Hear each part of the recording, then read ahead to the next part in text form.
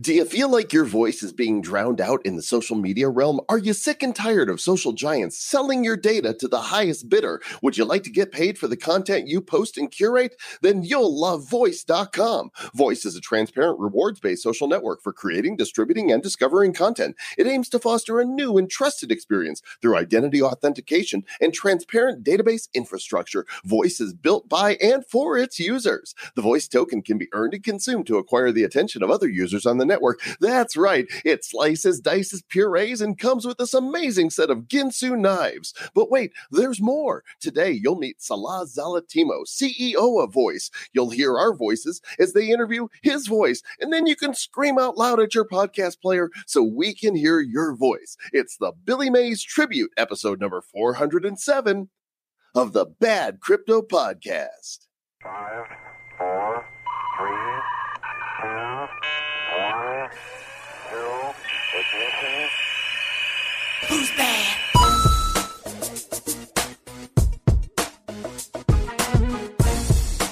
Very nice, Mr. Joel Comm. That was like a combo of Billy Mays and Ron Popeil. It was a Joel combo. That was great. I want to buy some voice now. How do I? I'm sure that when people heard that beginning, they actually thought it was like a commercial before the podcast. You never know. You never know what's going to happen here. The Bad Crypto Podcast. I am Joel Comm. That's Travis Wright. And these are our voices. That is true. And we had a great pleasure of interviewing the CEO of Voice not so long ago. But before we get to that, we got a little sponsorification we'd like to chat about. eToro has sent us some data for what's happening in the crypto world recently, and there's a few points here of data that are interesting from them. One of them is, while there was some calm again in crypto trades compared to previous weeks, Bitcoin is up in how many people are trading it.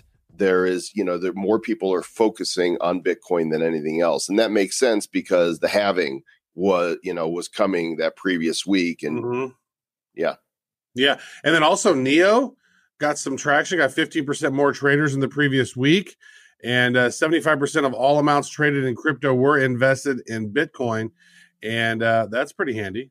And the average amount in April doubled in May so far, right? That's what they're saying. The amount I don't know how they could tell from the whole month, but because we're not through a whole month yet, but they said the amount invested in Bitcoin has doubled from the April average. Maybe that's from the April average for that week, for that week. Well, hey, if you guys haven't signed up for your eToro account yet and you are in the United States, go to badco.in/eToro. And when you follow the simple instructions on that page, you can get $50 in free Bitcoin from myself and Mr. Travis Wright here at the Bad Crypto Podcast. Go to the page, badco.in/eToro. Do that. And shall we go? Well, what you got? Well, you know what? I want to give a shout out to the real original Bad Brad Webb for winning the Bad Brad Garbage Pail Kid Prism. So he is the first winner of that. Now, there's some other people who might be a winner because we have been collecting some of these Garbage Pail Kids. So there might be some bonus ones out there. There's some other folks out there who had sent in an email on that. So don't email us anymore on that because those are all been taken. But we might actually give out more than just one. So yeah. And it's important to note that, the card packs went for $4.95 during the sale. And of course, they all sold out. And now, if you go to the aftermarket sites, a pack of Garbage Pail Kids featuring 5 cards is selling for $40. Actually, the price of wax went up. So I noticed that last night, the price of them were going for $51. Holy cow. I know. That's incredible. That's on gpk.market, which was really interesting to watch how NFTs are taking the collectible world by storm, folks. So don't sleep on it. Why would you sleep on an NFT? Well, you can't because it's in the digital world. You can't sleep on it. I would like an NFT pillow, please. Oh, yeah. They're going for the cheapest one is going for $1,470 wax right now. How much is a wax? Wax, last time I checked, was 3.5 cents. That's $51.45. Here's the brilliance on Wax's and Tops's side.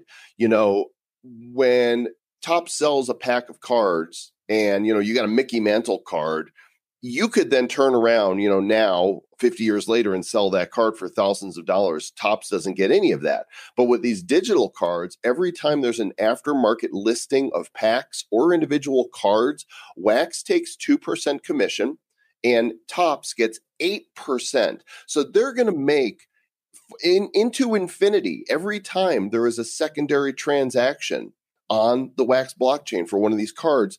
Topps makes 8% of that transaction. Yeah, if you think about it, that's crazy because now these packs that were $5 are now going for $51, and 10% of that is $5. So basically, every time these packs are selling on the secondary market, it's like they sold a brand new pack again, and they're making. You're right. That's real. That's one of my favorite things about these NFTs. How Wax is doing them is that the original creators still get paid in the aftermarket. So that's brilliant. That's great stuff. I think Wax is going to be something to really watch. They've stumbled into something here that I think is going to be big with these Wax packs. Yeah, actually, I sold a sketch card. I just noticed it went through last night while I was sleeping. I sold a sketch card for 3,100 Wax. Oh my! So that's about $100. It's about $100. Yeah, it's crazy. That sounds kind of sketchy, Mr. Travis. For a digital collectible. Where the thing is, I can look at every single one of them on the screen. Like, why do I have to own it? There's this FOMO thing that makes you go, "Oh, I need to own this." But look, I can see it. Why do I need to own it? And there's no difference between owning it and just seeing it.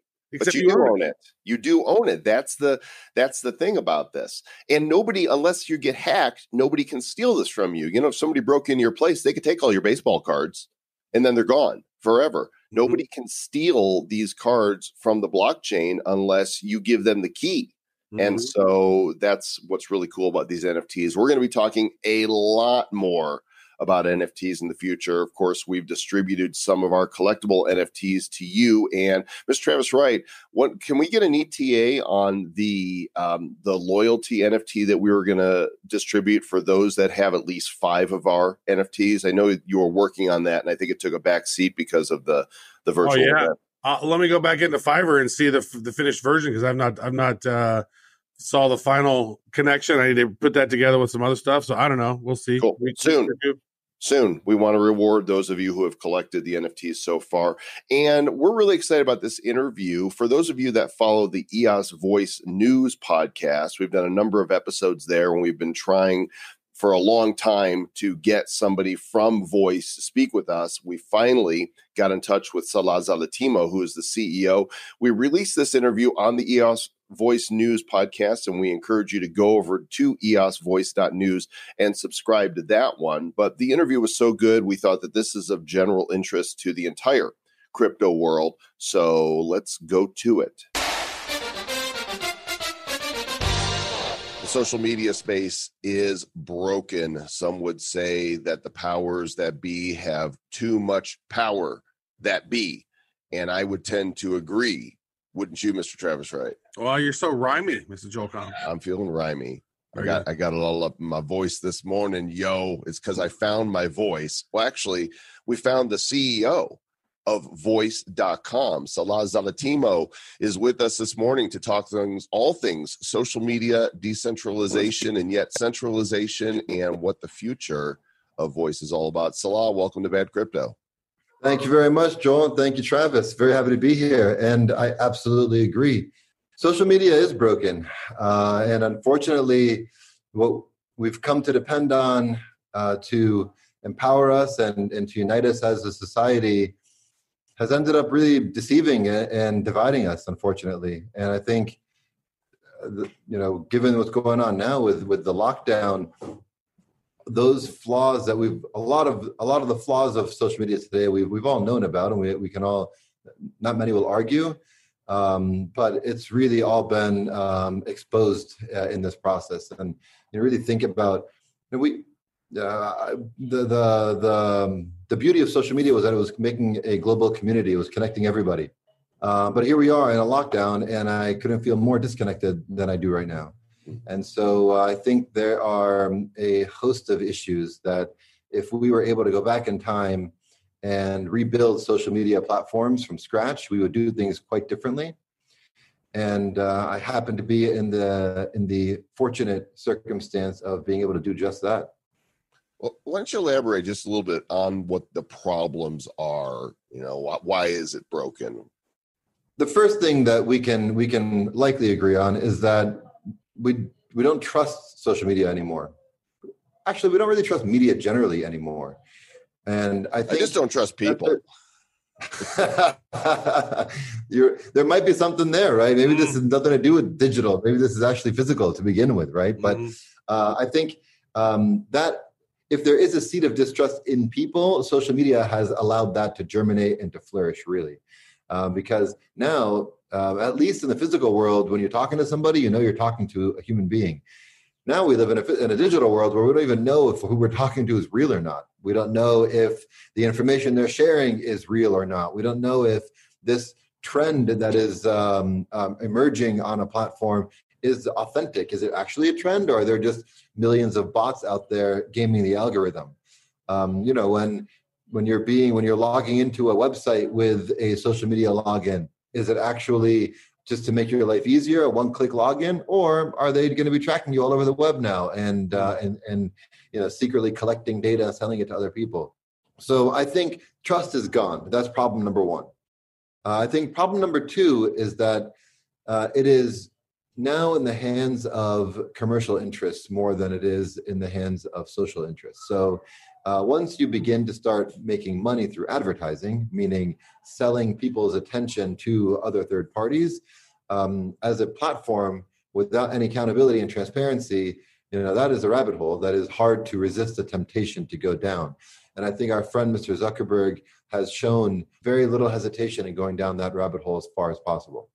Yeah, and I would maybe even say part three is the censorship aspect of social media, right? It's like that right there has been so interesting. You were just talking about our good friend, Mark Zuckerberg.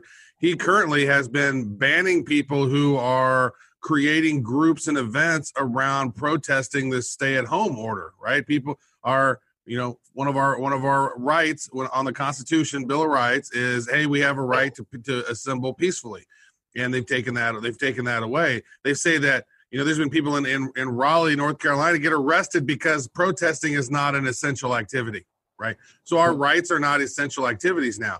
Now, when it comes to social media, we're seeing a big problem. And actually, this is how Joel and I got going in the blockchain space originally. I had written an article on Huffington Post about the election and all the problems everybody was talking about. And it's like, well, you know what? We can bitch about the problem, or we can solve it, and we could have voter ID, and we could have blockchain voting, and that could make the whole system a little more transparent. As a result of that, a group reached out to Joel and I about helping them with the project, and blockchain based was going to be sort of a Reddit type of Twitter type of thing. It was called Deep Sea. And it was like, hey, let's take a look at every piece of content. Let's have the audience go out and search for bias and all this other stuff.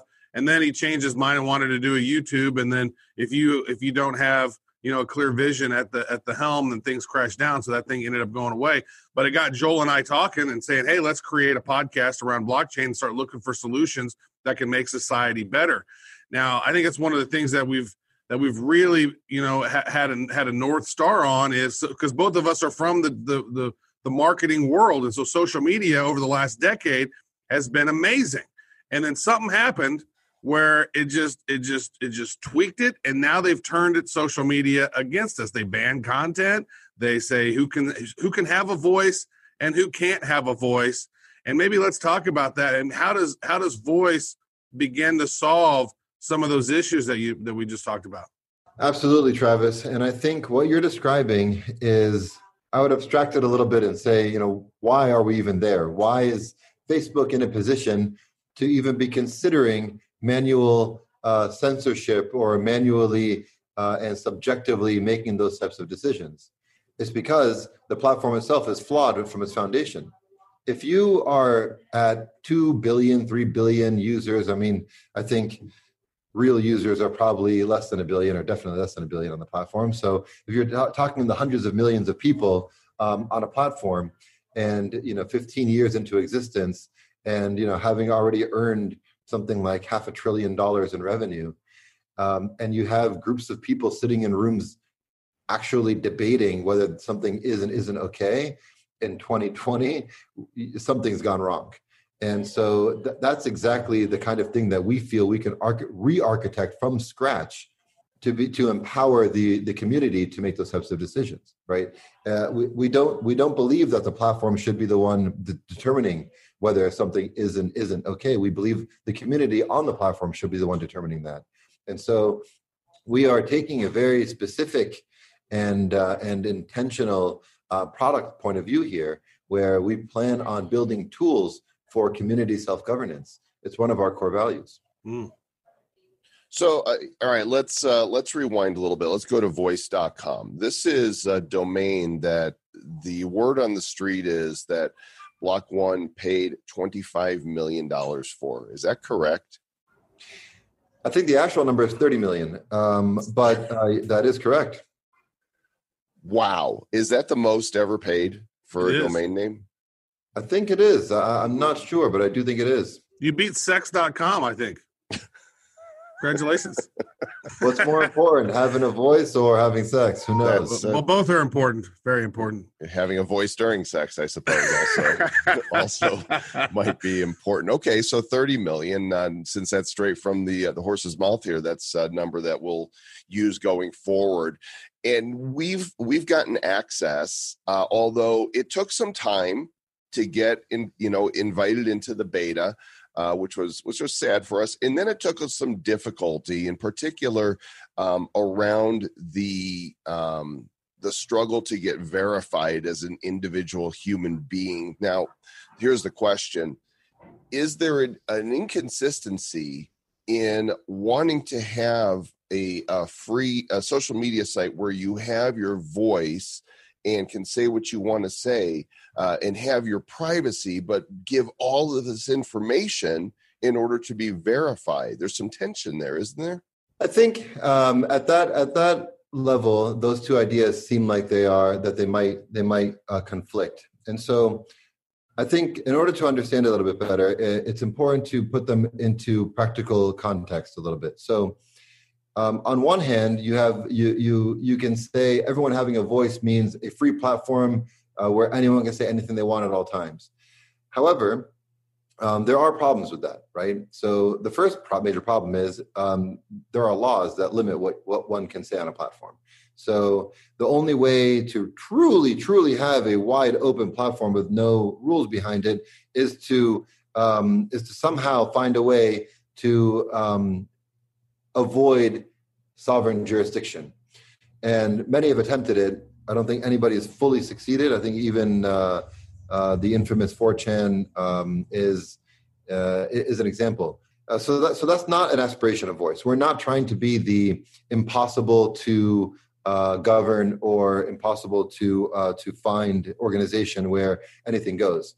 We're trying to be something a little bit different. We're trying to be a community of voices where you know who you're speaking to, where you know that everybody on the platform is authentic and genuine. It means that we will all have to provide a significant amount of personal information and personal data to be able to verify life and identity, so that we are not subject to bot manipulation, so that we are not in a world where the social norms that we have in the physical world are kind of set aside and hidden behind a mask of anonymity. So voice will while it will not be a free-for-all type of environment where you can say whatever you want at any point, it will be a environment that is that empowers and respects the individual. We will protect your data and your rights to your data. People will be able to own their data, and we will be very proactive about what we're going to do with that data, if anything. So it is about privacy, it is about identification, but it's about authenticity as well.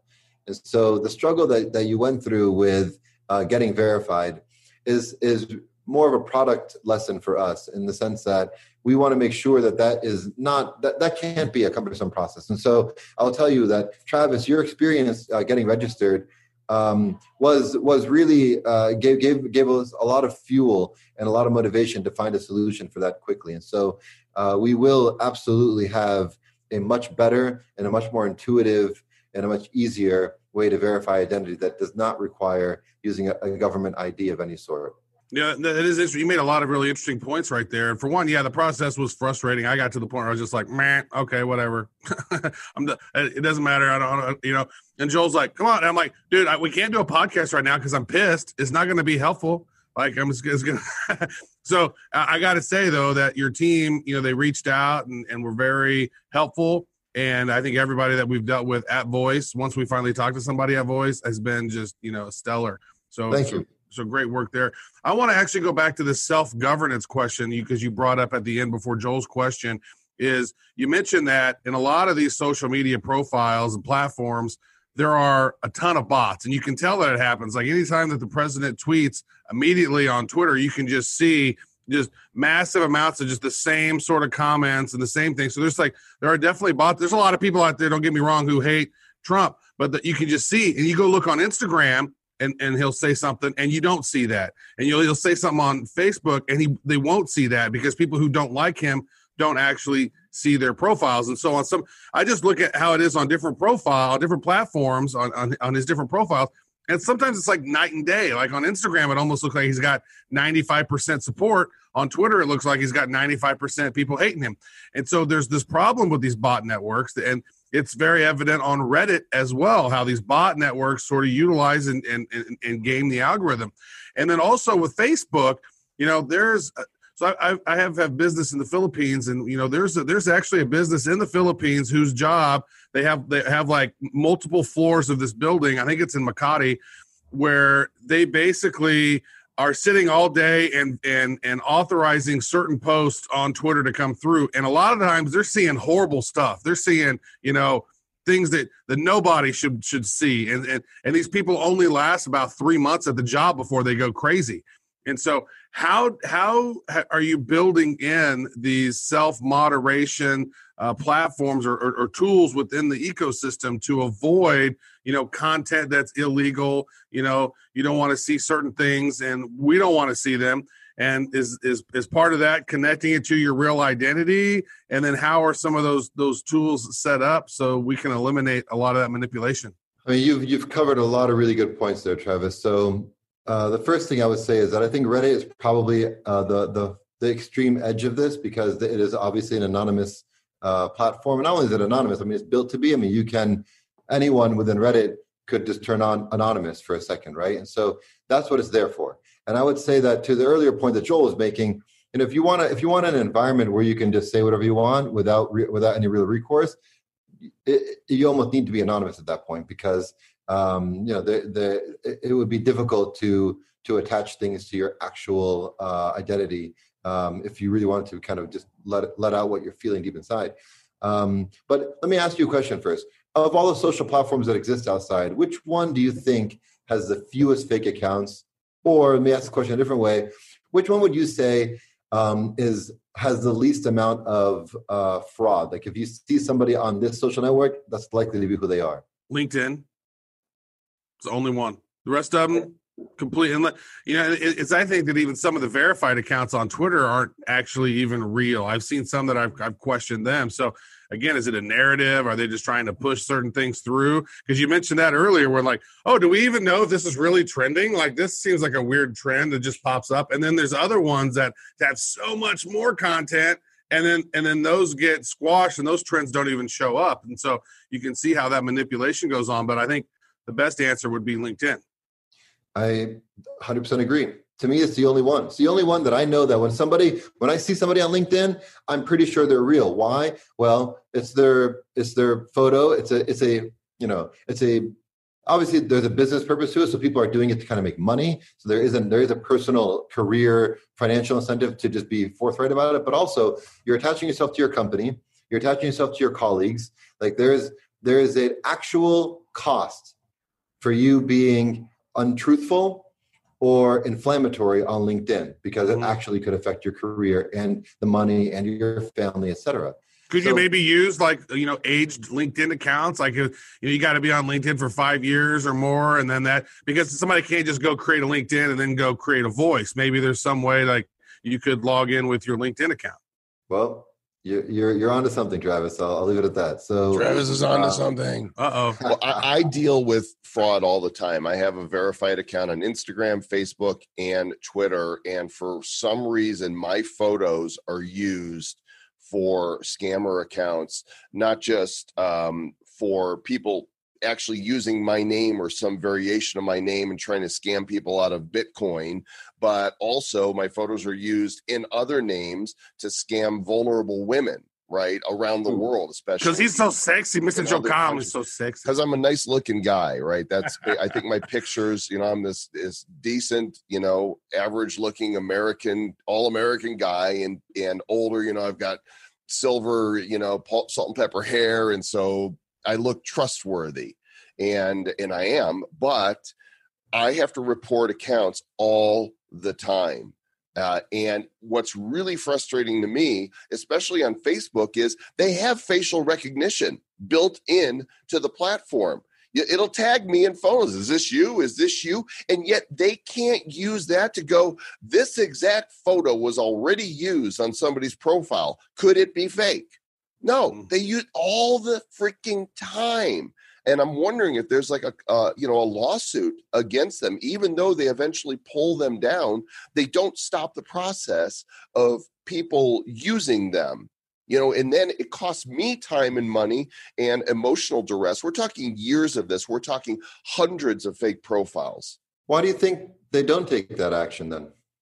That's a really, really good question. I mean, they do when they're reported. I'm fortunate because I'm verified. Because I'm verified, I have a higher priority when something is reported. I feel bad for people who don't have verified accounts because they have no priority to my knowledge. Yeah. So they have had the ability to get stuff taken down, but it should never go up in the first place. Yeah, I agree with you. And to me, it is a fundamental misalignment of incentives. I like that, a fundamental alignment of misincentives. Misalignment. Misalignment. I like it. I like fundamental alignment of misincentives better. I think that's that better describes it. I think you're right. Actually, that is a better one. That's where we talk about architecting with integrity. That's where we talk about can't be evil.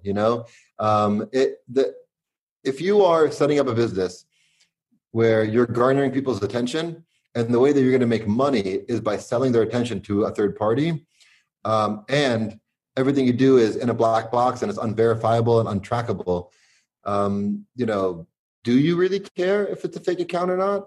I come from the media world, and the advertising industry is famous for this. You don't really know if an actual human being saw your ad or a computer saw your ad. There's no real way of verifying it. And if you actually dig into it, like the methods they use of verification are kind of funny. I mean, it's, really trying to use a variety of metrics to say this is more likely to be a real person. But honestly, if you're a mildly committed bad actor, you can devise a computer system or a botnet to easily fool whatever tools are in place. So you're really only filtering out the laziest of bad actors.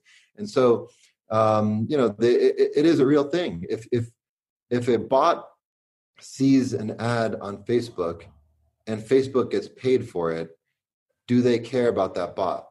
Right.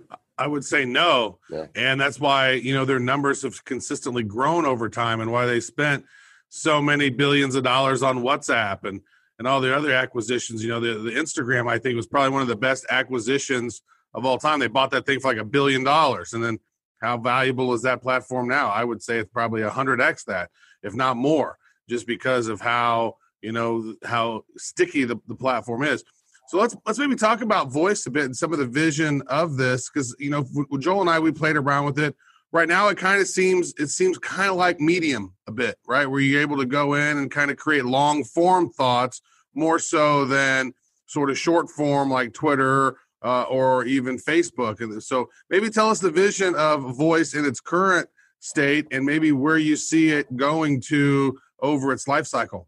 Absolutely. So voice, we launched our beta on February 14th of this year. And if you can imagine trying to architect a social media platform that can run on a blockchain or on a few blockchains, it's actually a significant it's a significant technical accomplishment just to have the throughput to be able to do that, to be able to handle that level of engagement. So this first beta was really focused on the under the hood, like the actual EOS.IO protocol, and getting it to a place where it could handle the scale of a Facebook ultimately. And so most of what you see today is really more focused on that technical side of things. And so we've been watching a lot of how the blockchains are performing, what the read rate is, what the write rate is, and trying to get it to a place where we feel comfortable kind of unleashing it on the world. And so I joined the company about 3 weeks before that beta launched, and my focus has been on taking that incredible tech that they've built and the incredible core infrastructure, and putting on top of it a very user-friendly and engaging user experience. So my focus really is we will have a big update launch later this summer, and that will include a lot of the updates that we're talking about from a UI UX standpoint.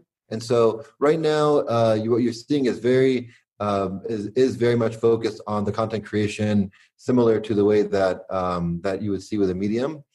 But it is really just the bare bones of it. And so I can't get too much into what the specifics of what those changes will be yet. They're just kind of not ready for prime time. But I can say that you will be able to get into the platform and register with significantly fewer steps and requirements. So you will not need a government ID, and it will take far fewer steps. However, we will still maintain we'll still focus on maintaining a really tight-knit community and a trusted and verified community. Well, let's talk a little bit about the function of it. For those of you watching on video, I'm sharing my screen, and so this is my profile right here. There's a couple things I don't like about this that I hope you're going to fix. The first is my picture is a mugshot, because when I had to put it up for verification, it says, take off your glasses. Well, there's no photos of me online without my glasses because I'm blind without them. And, I didn't realize that this photo was going to be used as my profile photo. And I don't use my middle name anywhere, but because of identity, I put in my full name. It says right now, settings coming soon. When will I be able to customize this, upload whatever photo of me I want to use, and have my name displayed like I want? Well, you're not the only one. And so we will be fixing that in the update. So when the update comes out, your profile will be customizable. You will be able to change your display name. You don't need to use your middle name. And you can have multiple profile pictures. So it is something that we're aware of, and while it sounds trivial, our focus was primarily under the hood, and we wanted to just kind of put up our MVP. And we learned a lot of lessons about on the edges, things like make sure it's very clear to people that this image will be their profile photo and cannot be edited for the time being. So, thank you for bearing with us on that, but it is something we're very aware of. And even though it sounds like a small point, it's actually a very, very major point in our relaunch. So the good part is nobody's going to steal that picture to use, to scam people. So absolutely, and it's still a closed beta, so the exposure is very limited. And so before it opens up to the world, we will be able to modify that. Yeah, it's cool. So I actually had one of the top posts in travel. One of my first posts that I put in there, I posted a bunch of photos that I had from Iceland, and it went pretty big. And then actually Joel, he decided to be the top voice on that post, and I think he cost him 2,900 voice tokens or whatever to do that. And so it was a really interesting process. And then now if you find that post, he has the top voice on that. He's stuck with that top voice on that. So now I have, there it is right here. So now I have over 5,000 total voice, and Joel's sad because he has less. Yeah, Travis, can I ask a question around that? Sure. So here I am. I'm the winning voice, and let's explain. Actually, let me back up to another tab just so people can. So we can maybe I can vote something up here that shows what happens. Okay, so here I am in the feed of all, because there's a bunch of categories here. And if I scroll down and I look for something that doesn't have a huge amount of voice, here we go. There's one right here. Add a positive word to this jar that starts with the first letter of your name. And I look here, and the current top voice is Eric Vance Walton. Now, if I want to become the top voice, I can do it for 540 voice. I've got 3,200, so I can go ahead and do that. I'm going to voice it, and boom, there it is. Now I'm on top. Now, to me, this is advertising my profile. Is that right? This is a two-part question. Let me ask that part first. This is like advertising my profile. Is that right? It is, yes. And I want to ask some questions about this. So it is advertising your profile. And in the latest update, it also allows you to elevate one of the comments in the thread to the top comment. It lets me elevate a comment, like my own comment or somebody else's? Any comment. So right now you can't do it yet because you're still like the game hasn't ended, so somebody else can outvoice you. You're just the current top voice. It ends after 24 hours. Once that happens, you now have more kind of flexibility on what you can do with the page. So one of the things that we've added is the ability to choose a comment that you want to highlight and raise it to the top of the thread. So you do that. Okay, here we go. So now here I am. I'm the winning voice on Travis's post, and I don't know how much I spent on it, but it was a whole lot. Like 2,400 or so, but the post isn't really being active anymore. So my question is what's the point of being the top voice after the peak of views on that post? Because now that I might be the guy that's advertising there on top, but if people aren't going there anymore, who cares? Like the top post of the all-time or top post of the month or top post of the week, sort of like how Reddit has that. I don't see that feature here currently yet. Yeah, so let me reframe this. So I think the last word you mentioned, Travis, is the key one, which is yet. So we to frame this conversation a little bit, we plan on being in beta for a year. So the full version of our app will not launch until the first quarter of next year. Mm-hmm. And so the other way I would ask the question is, what do you think it should be? Because there's no real reward, right? I feel like that if I win, that after a period of time, maybe 2 weeks or 30 days, that I get that voice back, right? So I spent it, I put it out there. It's like my money is being used. You staked it, maybe. You staked it on a post. Right. I stake it on the post. But now that it's gone, it makes me think, oh, well, now I don't know that I want to be top voice when it's really high, because it's not going to be worth anything. It's not worth the amount of tokens I'm spending. No, I hear you. And and agreed. So up until you're the winning voice, you earn a return every time somebody outbids you. So it is very clear that playing the game has a benefit. The question is, why do I even want to win? It's the risk. It's the risk. It's you're betting that, okay, somebody else is going to come after me and outvoice me, and I'm going to earn a profit, and the person who made the post is going to earn a profit. But there's no real benefit right now. Yeah. And there's no time. There's no time to know that, oh, the top voice on this one is chosen in 14 minutes. It's like an auction type of a thing. And then people might be fighting for it, or they're going, nope, I don't know how much time is left on this. So I don't want to do that. I don't know. It's kind of interesting. It's true. Gamification of it all. I would say to you that think about this as voice being a new economy around content, right? So the bare bones of that economy is the concept of a token, which is proxying attention. So we got step one. Step two is working that token into every interaction on the platform and then creating opportunities for earning more. Visit is the beginning of an opportunity to earn more tokens. And so what I would say to you is, the path forward from us from here, I don't. Instead of me giving you answers to these questions, what I can give you is the path that we're heading down to explore these answers. That makes sense. So we know that it is so far. The game of VoiceIt has been very sticky and very effective, except for this last question of, well, do I even really want to win?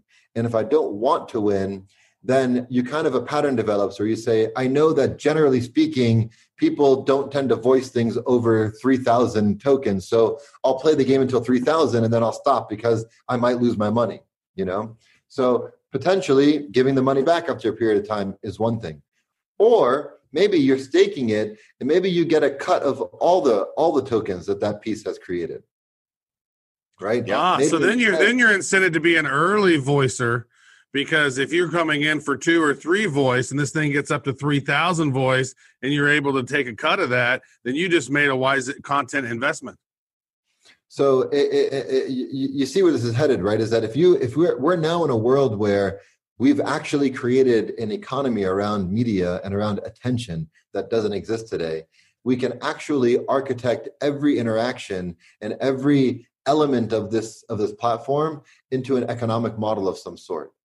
So you're investing in content. Imagine if you could stake people. Imagine if you could stake an influencer. Imagine I know that when Joel and Travis come on this, they're going to have an incredible following and they're going to put up some really great content. And I want to make sure that, I'm part of that. And so I will stake their invitation to the platform and stake their activities, in perpetuity or for a period of time.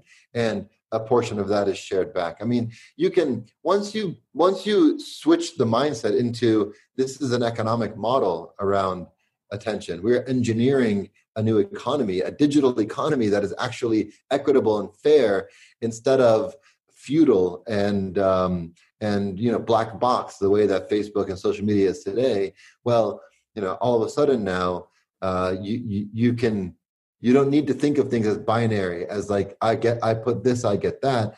Things can be on a spectrum now. You put in a little bit, you get a little bit more of this, and then there's a little more of that. It becomes much more nuanced and transparent. Yeah, so the token itself, the voice token, there's questions, that we have and that several of our audience have asked around the tokenomics, right? How many voice tokens are there? Because you're giving away 100 every day to every account that you claim them, and the second part of that is, do you see these tokens then being tradable on exchanges and people can put them into the platform? They can buy them and use them, or is everything going to be totally organic? So we're still working on the off-platform token activity, but what I can say is this. For now, the token is meant to be on platform. We know that the possibility of it going off platform is definitely there. And we know that the possibility of some participants in the community and on the platform may want to purchase additional tokens more than they're actually able to organically earn. And so those are things that we are definitely very focused on figuring out.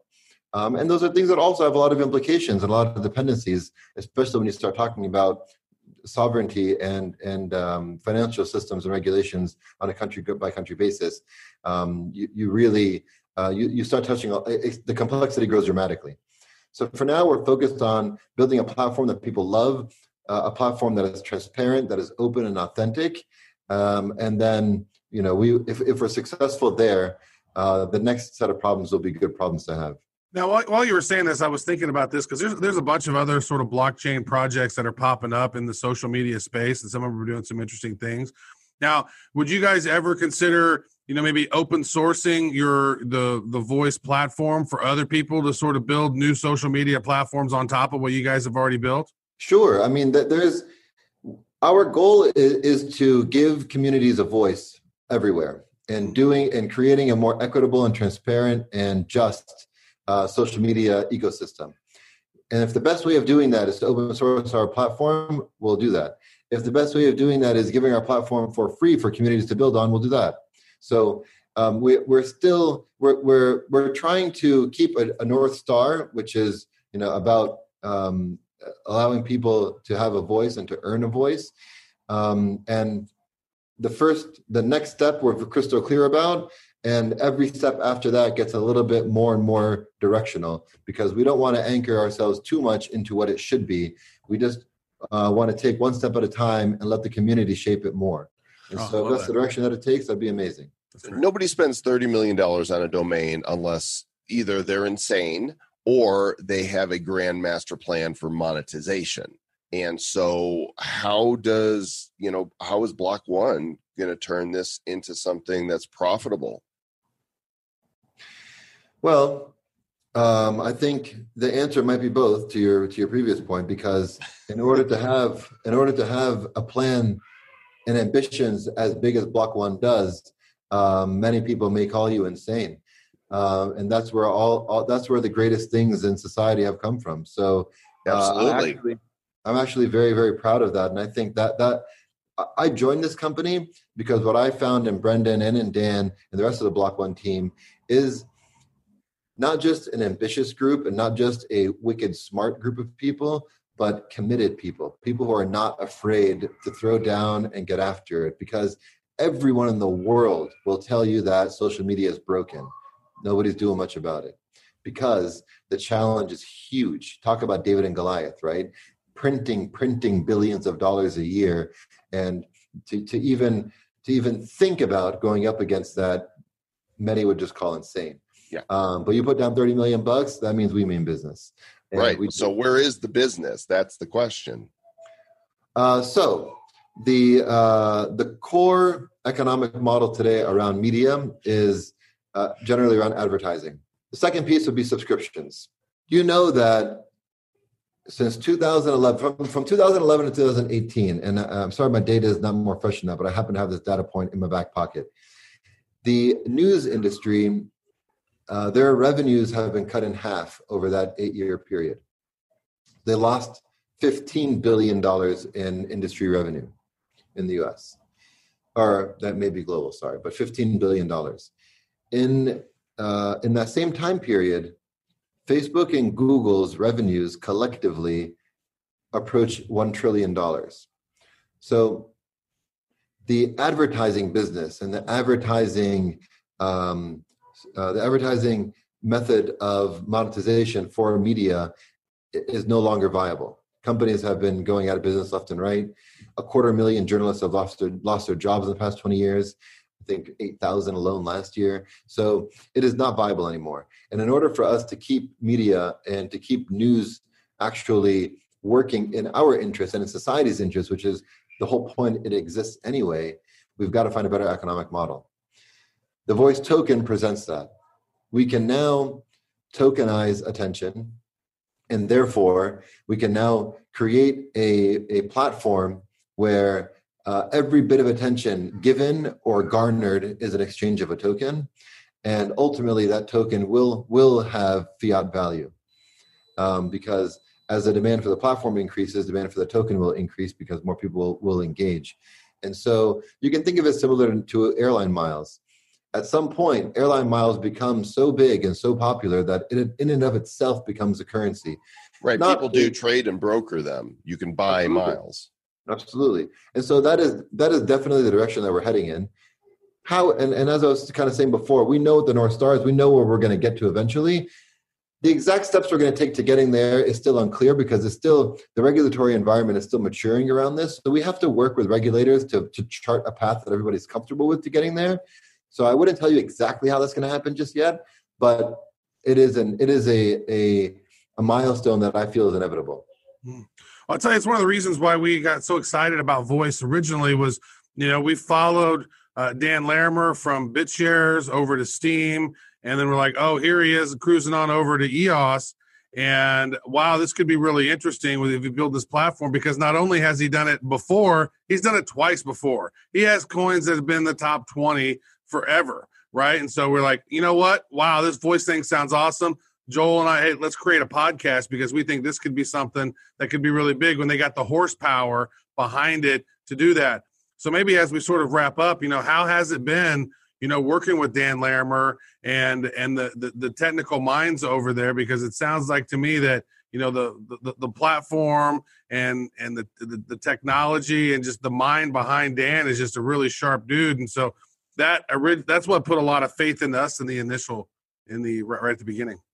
Same. Like I said, when I met Brendan and Dan, I saw two very unique individuals. You asked specifically about Dan and working with him on a technical standpoint. I'll first say, as a person, Dan is one of the most principled and committed and passionate people that I've had the opportunity to work with. And so you take that and you pair it with just a one-of-a-kind type of mind, you have something special. And so it's not so when you meet Dan, you are not surprised at all as to how he's been able to have such an incredible string of successes and such a prolific career thus far at such a young age. He will have an idea, will kick something around. 48 hours later, he will have just gone through a marathon coding session and delivered a pretty complete product single-handedly. The kind of thing that takes a small army 6 months to make. So there is no shortage of like jaw-dropping moments, and I mean literally this happens consistently. And so I'm actually in the position of, for the first time in my career, to be quite frank with you, of trying to keep up with this incredible pace of innovation. And so I will say that we have all the pieces necessary to take a really good run at taking this hill and really pushing social media into the next phase of its existence, and putting this kind of the social media Middle Ages behind us. Yeah, well, we're all for that. We're cheering for you and for anybody that's seeking to make this kind of impact in the world, because the big social giants, they have too much power, too centralized, and too out of control. So Salah Zalatimo, did I pronounce your last name right? Is it Zalatimo? Yes, you did. Thank you, Joel. Nailed it. He is at Salafel on Twitter. And of course, those of you in the beta, you can find myself and Mr. Travis Wright on the Voice platform. Thanks for joining us. And we're going to have you back probably more often than you want to talk to us, because we want to keep up to date on this. I always enjoy talking to you guys. Thank you, gentlemen. It's been a pleasure. Have a great day, and keep sending the feedback. Thanks to Salah for granting us that interview, and we do look forward to hearing more from Voice. They're definitely iterating slowly. This interview was done about a month ago, and there's been a couple minor changes, but I think they're really taking their sweet time, and I hope that's because they're doing the analysis on what they're seeing and don't want to just kind of, ready, fire, aim, but take really calculated direction on what their next steps are. I agree. I think that this is, if you've had a chance to go into Voice, or if you have not had a chance, I would say go to voice.com, get access to the beta, and they're going to be launching it full on here soon. And I know that since it's in beta, and I realize that it's in beta, and then once they go live to the next one, they're going to wipe out all your voice. And so that's like a detriment. To me, it's kind of like a negative demotivator. It's like, oh, so I got to do all this stuff and then all my voice goes away. That's not untrue, Travis. The voice does go away, but what you are doing is you're building up your following. So those, when they do open to the public, people who are using the beta are going to have that advantage in terms of having more exposure. So right now, I've got 65 people that are listening to me. That's what they call, when somebody's following, and I'm listening to 30 people. So the voice will go away, but I don't think that your profile will. I mean, I can't see them wiping out the relationships that you've built on a social network. No, they won't do that, but you're wiping away your voice balance, which was a sad thing, but that's okay. I don't mind. We'll get started again. They do level the playing field. It's kind of like a beta for, a lot of games. In games, you'll go and you'll do the stuff and you'll level up. But then when the real game releases, everybody's reset to 0. So to level the playing field. And I understand that. Otherwise, it's like they would be giving preference to people who were in the beta. But definitely go apply and try it. It's super interesting. And I don't post there regularly, but I do like to post content there. And I'm really looking forward to when I can replace my profile picture with one that doesn't look like a mugshot. Yeah. And you know what? I saw your post on Voice about this whole thing, and it is interesting. You had a great post there, but Which like one? the wax post about Okay. wax and tops, and all this great mainstream news about wax, and the price hasn't really budged. I don't think the people have caught up to it yet. No, I don't think so either. But crypto doesn't move too much on news anymore. Remember during the ICO season, it's like, this is coming out. There's going to be a press release and a token will go, vroom, Yeah. Guess what? We've updated our site and we finally have a white paper. Yeah. Yes. Right. That era is gone. But I do think it pays to kind of note where crypto is at right now, as long as we're in the banter section of the show. It is 12:20 p.m. on May 18th, Mountain Standard Time. And Bitcoin yesterday got almost to 10,000 again. It's down to 96.24 at the moment. The total market cap, 265 billion. And things are pretty much in the green. There's a lot of indicators that we're not going to see a bear market. Things might not take off quickly, but there's definitely some sort of stability right now here post-halving. It appears. I mean, and think about this. I mean, what was the price whenever the Rona started taking over and then everything crashed, right? So we're above where we were when the Rona went down. The Rona also, I don't know if you're watching the precious metals, but I like to kind of keep my eye on gold and silver prices. Gold is back to 1734. Which is pretty much full recovery as it's been. And silver is catching up. Just a week ago was down in the low $15 range. It's at $17.15 today. So the ratio is just about 100 to 1 again from gold to silver. Yeah. I'm actually I'm reading the post that you had there on Voice and actually using my voice and commenting on it. And there's one guy, Alexander Patrick Lenencole. He says, I can't think of a bigger mainstream moment in blockchain yet. And a lot of the crypto people seem to have ignored this.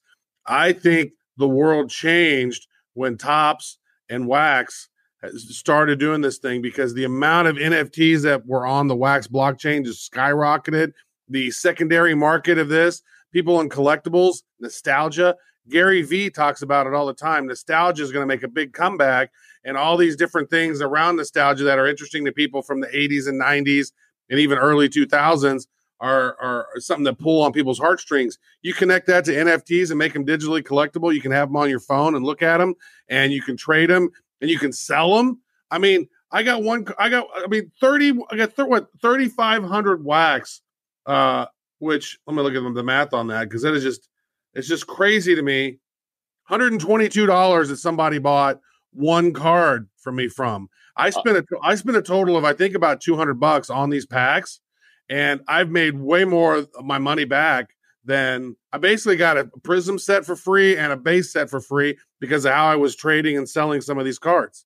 Now, what I'm not seeing, I've noticed there's somebody, one particular user, ojeau.wham, it's anonymous on the Wax blockchain. So some user bought a bunch of packs and has listed a ton of them at $14.75. I don't know if they're selling or not. We would need to look at the Wax blockchain to see what people are buying. I just sold one for $14.50. So, there's the question is like, okay, I'm looking here. I have, let me see, 36, 9, I have 12 unopened packs. Is this a bubble that's going to burst, and should I sell them? Or, I used to collect wacky packages. That was those of you who are old enough to remember the original wacky packages from the 70s. They were spoofs of commercial products, like Listerine and Mr. Clean and Wrigley's gum. I vaguely remember those. Well, if you have the first series of those, they are worth more, especially an unopened pack is worth more than a second, third, fourth, fifth edition. So assuming that this has been as successful as it has been, that is known, assuming that Topps wants to continue this, there will be a series 2 garbage pail kits. And there's going to be a bunch of new people that are going to be brought to the space and go, oh, I missed series 1. And it's very possible that because of the rarity of getting an unopened pack of Series 1, that those prices could go even higher. Yeah. My thought on that, though, Mr. Joel Com, is like I started selling some. I sold a couple packs when they were 6X, my original price. I sold some more when they were 8X. And then I sold a couple more when they were 10X. I have a couple packs left, I think. And I'm just like, dude, 10X? Like, and then I used that those profits to get all those additional cards that I didn't have from the packages that I opened so I could complete a set. So I have a base set and a Prism set complete for basically $0 out of pocket. And I wonder, and if I need to, if the prices are even more advantageous to break up that set later and sell them individually or to sell them as a set. I mean, I bet that those two sets would go for 30 or 40,000 wax at this point if I sold both of them together. Super waxy. I know, it's crazy. It's an interesting thing, but think about that when they, as Joel mentioned, they started doing football cards and baseball cards and bringing back old school, Babe Ruths and Ted Williams and Mickey Mantles and, all these other cool players. And just here's their digital card. And there's only, 2,000 of them. But here's what's interesting is on these garbage pail kids, we've seen the statistics, and of the base ones, the most there are of any base card is like 560. Mm-hmm. And the most there are of any of the Prisms is like 330. But then there's two variants. There's 1 through 41A and there's 1 through 41B. And the B variants, there's always been twice as many of those. That's how it was with the originals. And so with some of these sketch cards, there's only like 15 of them in existence. That's why some of these, like the Atom Bomb card, I saw an Atom Bomb go for 25,000 wax. Wow. I think this is one of the reasons that some people might want to shop around. Of course, we are not financial advisors, but I've been trying to slowly complete my Prism set as well. I'm still missing probably about a dozen, and some of them are really expensive. I'm like, okay, I may never have those, but I do think they are truly collectible. There is a very limited supply, and when these do hit mainstream, and they will, this is not an if. I would bet on this, as would you. This is not an if. This is a when NFTs hit mainstream. I'm not saying that the garbage pail kids are going to be worth a ton, but NFTs and digital collectibles are going to be huge, and people are going to be buying them at ridiculous prices. Yeah. Hey, send me a list over of which ones of those that you have, and then maybe we can make a trade. I could trade a sketch or something for you. Sounds sketchy. I know. All right, let's. I do it for you. One final thing. I did the most I spent on one card to complete the set was that freaking Atom Bomb. How much was that? It was 2,000 wax, which was $70. Holy cow! But I sold 2 packs, and then I made that money, and then I bought the one that I needed to complete a set. So I was like, it's profitable, and it's all magical. Internet money or magical internet NFTs.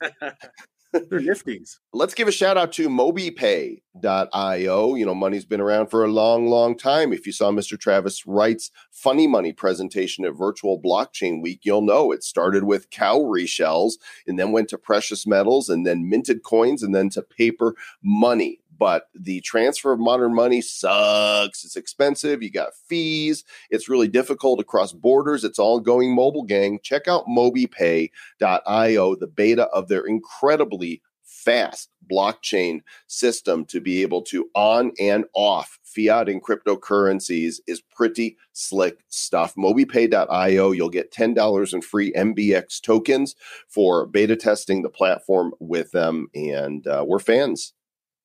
Well, Mr. Joel Com, as you work to complete your Prism set, let me know what's anything on that, and then I'm gonna go here and there's so many opportunities in these secondary markets to look for buy low and to sell high, and it's just kind of a fun thing. So if you've ever liked trading digital cards, I would say go check it out. GPK.market's one, SimpleMarket.io is another one, but that one's really hard because you can't sort them. So go check it out. I'm going to go back and play with some more garbage pail kids, Mr. Joel Com. That sounds awesome. Pretend like I'm 12 again. Everybody, stick around for our next episode. It's coming your way soon. In fact, the next episode is going to be the one and only Anthony Pompliano. If you didn't get a chance to hear the interview at Virtual Blockchain Week, we're going to be sharing that with you here. And you're going to dig it. So stick around. That'll come out episode number 408 on Wednesday, followed by our Friday bad news with our partners at cointelegraph.com. We'll catch you guys then until we meet again. Yeah. Again, big shout out to the CEO of Voice. Thanks for coming on. Appreciate that. Great interview. Love that. I was going to throw that before you throw that in there. But just give him another final shout out. I've lost my voice. Oh, no. Stay bad.